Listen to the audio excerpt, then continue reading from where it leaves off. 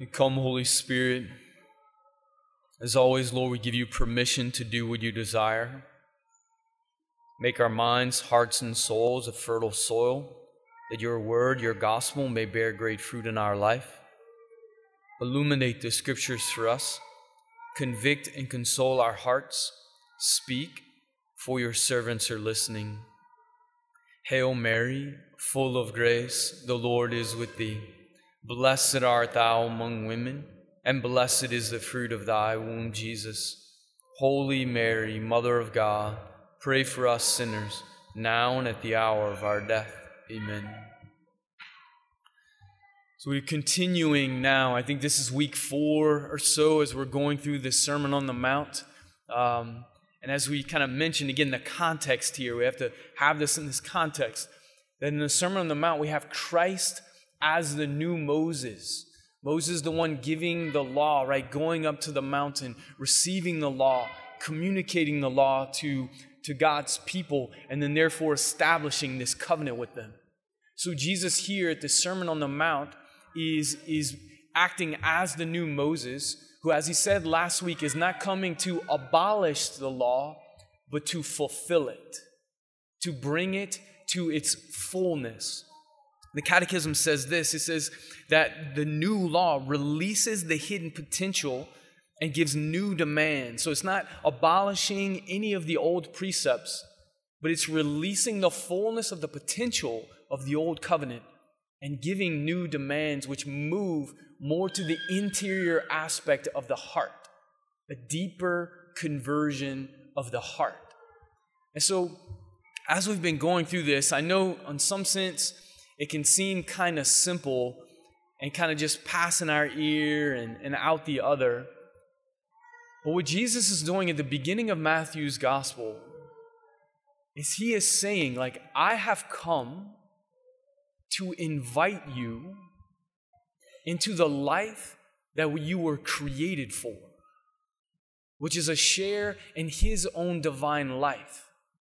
That you might not live only by the exterior precepts of the law, but that your heart may be changed and converted and transformed and renewed, so that when he says, love one another as I love you, that it is the very heart of Jesus active and alive in our own hearts. And if we don't believe this, if we don't believe that truth, that that's what Jesus is saying, that that's what Jesus is communicating here in the Sermon on the Mount and in all of his teaching, then we're going to miss the life that God wants, and we're going to misunderstand him. So for us to understand, again, I mentioned maybe a few weeks back that quote from Frank Sheed, that Catholics, right, we typically have, if we're honest with ourselves, worldly minds with Catholic patches. What does he mean by that? That we're formed by our culture. We swim in the culture that we're in, and it forms us, what we're listening to, what we're watching, the cultural aspects, for better and for worse. We're formed by it. And so we have this kind of mindset sometimes that we think like, okay, well, this is the truth of things, and we have kind of these Catholic patches that are there. And the Lord is inviting us here, as he was inviting 2,000 years ago, those who he was speaking to, like, I want to reveal to you a way that which you are called and created to live, which is probably blowing your mind a little bit, but which is God has always intended for you.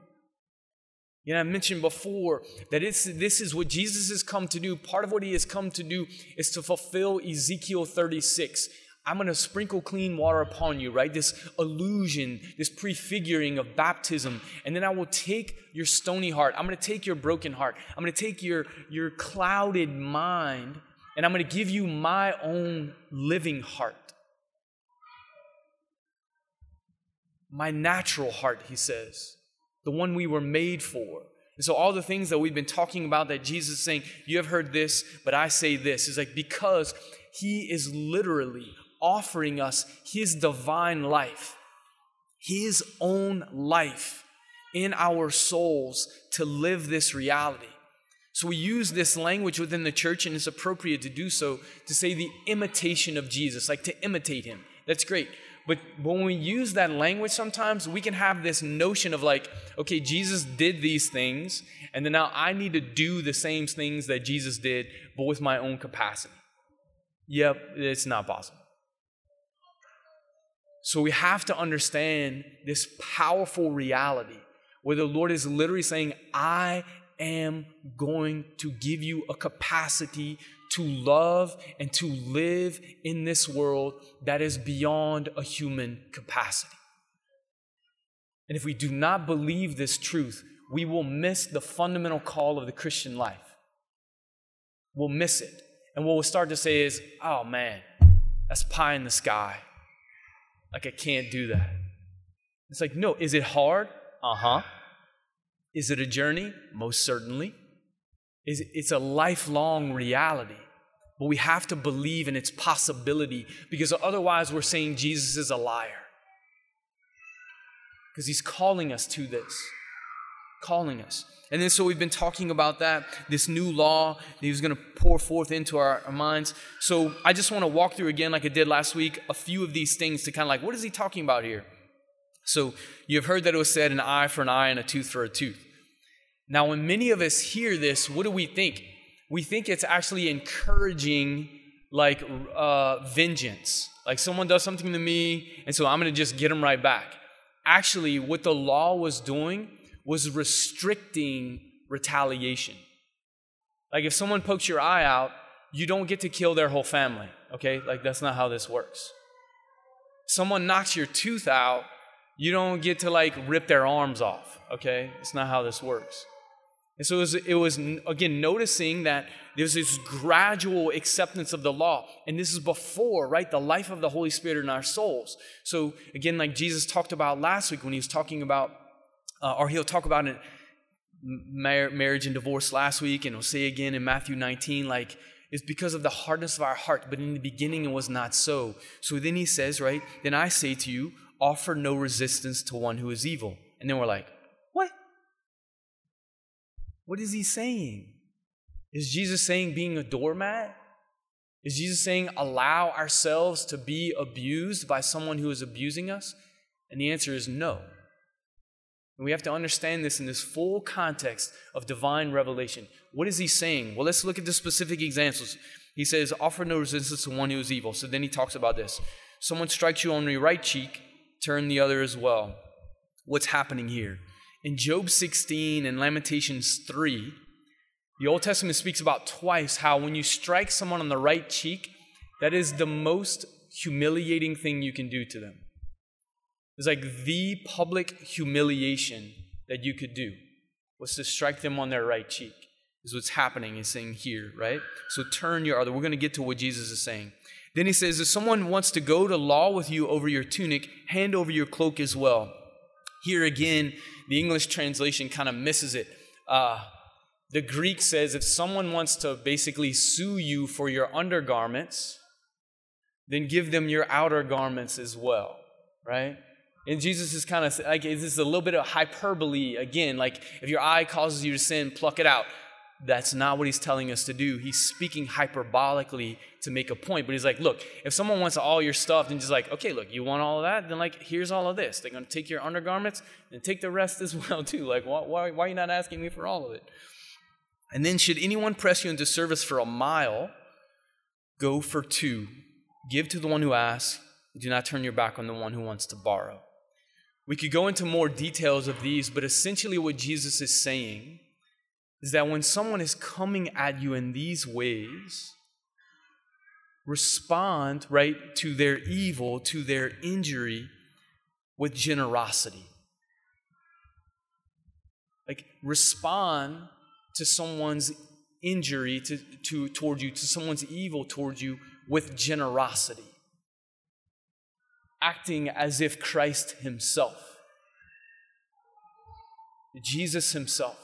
And it can be in a certain sense, if you've ever had that happen to you where you were kind of like being mean to someone and then they were super nice to you and you're like, okay, this is awkward. I feel like a jerk. Like, this is not great. Now, sometimes our hearts are so hardened that we don't, we're like even more jerks again, all right? It just shows more conversion that we need. But this is essentially what Jesus is saying, like respond with generosity. Again, in the context of this, if you want to read, the church teaches and understands truly that there's like legitimate self-defense, defending ourselves, defending others, and that's the catechism, begins in 2263 and 2302. So if you want to read about that, 2263 and 2302. So Jesus is not teaching against legitimate self-defense, but he's saying in these circumstances when someone is, again, coming at us with injury, that we respond like Christ with generosity towards them. St. Paul puts it this way: do not be overcome by evil, but overcome evil with good. Romans 12:21. Do not be overcome by evil. Right? When we are injured, oftentimes what happens, we allow that to turn into vengeance. We allow it to turn into resentment. And then we want to respond back. And the Lord is saying, no, respond with my own heart. Father, forgive them. They know not what they do. Then again, he continues here, like you say, you shall love your enemy. You shall love your neighbor and hate your enemy. This is an interesting one because nowhere in the Old Testament does it explicitly say hate your enemy. Actually, we read in the first reading where Moses is talking about loving your enemy. Jesus wasn't the first one to say, love your neighbor as yourself, right? As this, the old law that the Lord is just, again, deepening in the aspect that's here. But again, he's calling us, I say, love your enemies, pray for those who persecute you, that you may be children of your heavenly Father. That we may actually live and love with the very heart of Jesus. That those who harm us, when we allow it to turn into resentment, it breeds within us this vengeance. And then actually, not only whatever sin comes out of that, we are unhappy. Have you ever, as you're experiencing resentment in your own life, have you ever thought, gosh, this is really fun. I love this. This makes me so happy to resent these people. Right? It doesn't. It doesn't produce any good in our own souls. So as we approach the Lord, we ask for His mercy and seek to forgive and to pray for others. Now, a lot of times people ask the question, well, Father, how can I forgive someone who has harmed me? Like they haven't even apologized to me. Well, Jesus doesn't say forgive only the people who apologize or only the people who deserve it. And actually forgiveness, right, is an interior reality ultimately. That I, despite whatever emotions I'm experiencing, I am choosing the good for the other. I am surrendering them to Christ. I don't need to put myself in harm's way again. I would hope for and seek reconciliation, but that requires two people. Forgiveness is the acknowledgement that hurt was done, that I have been hurt, the gravity of it, but instead of holding on to the resentment, of turning it over and offering it to the Lord and returning this person to them. And then here, maybe the most difficult thing that Jesus says that kind of puts us off, so be perfect as your heavenly Father is perfect. And we're like, yeah, great. That's easy, I just really hadn't tried. I know if I just try harder, I can be perfect. It's all fantastic. This Lent, this is when I'm going to do it. What is he saying? He is not saying be flawless. He's not saying that we're going to reach some level of total sinlessness. Okay? But what he is saying, do we believe in the capacity of God to actually change our hearts? And that we can live in the high call. It is a countercultural thing to live the way Jesus asked. And so most of the time, brothers and sisters, we accept mediocrity. We accept parts of the gospel and are not moving towards the fullness of it.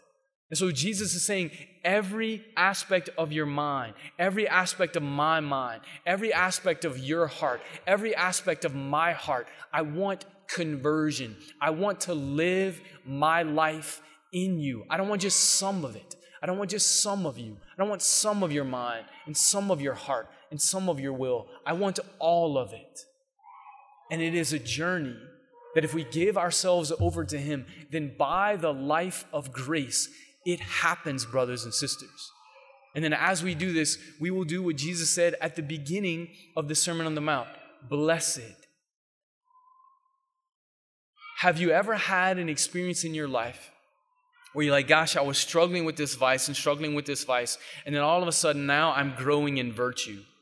And you've almost surprised yourself. They're like, whoa, I was in this situation before and I would normally do this. And right now, like all of a sudden I was patient and kind, or I was chaste, or whatever it is. And then you're like, wow, this is amazing. Because virtue, brothers and sisters, is what we're made for. The life of God is what we're made for. And it actually gives us a joy and a happiness that pure pleasure cannot give. So what Jesus is inviting to us can be difficult, but as we persevere with him in the life of conversion, it actually produces a deeper happiness and a deeper joy that only his life can give. And we are surprised even by what the Lord can do within us.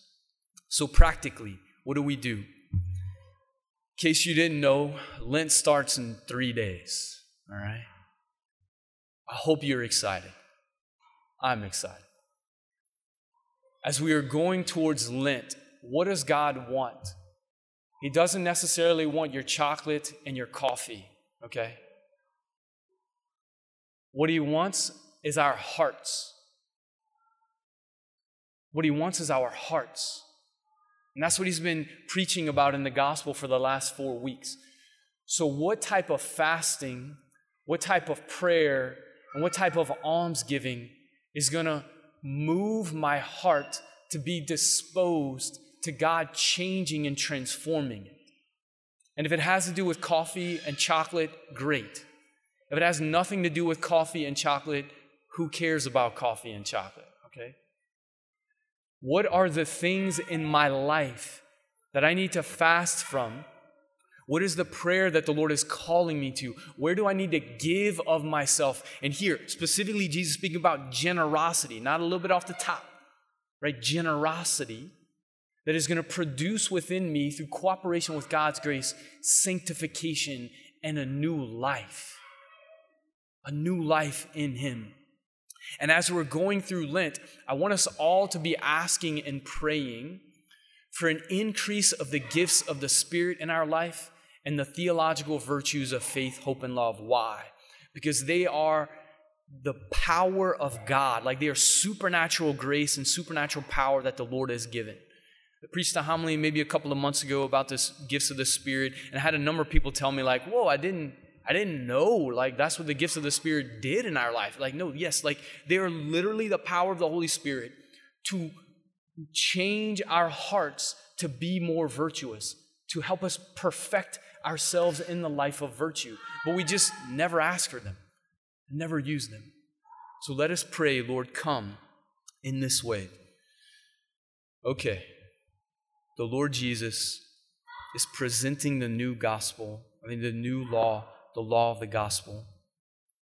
Let us say yes in believing that God can do this in our own life and dispose ourselves through faith in him, through continual reception of the sacraments of confession and the Holy Eucharist, through prayer, through giving of ourselves and being generous to others, that the life of God may be formed in our souls, and then we might experience with Christ his own beatitude, his own happiness here and in the life to come. Come, Lord Jesus, let us believe and trust that this is possible, and let us give ourselves over to you. Thank you for listening. The ministry here at Christ the King is made possible through our generous donors and golden givers. If you would like to learn more or partner with Christ the King on LSU's campus, please visit ctklsu.org.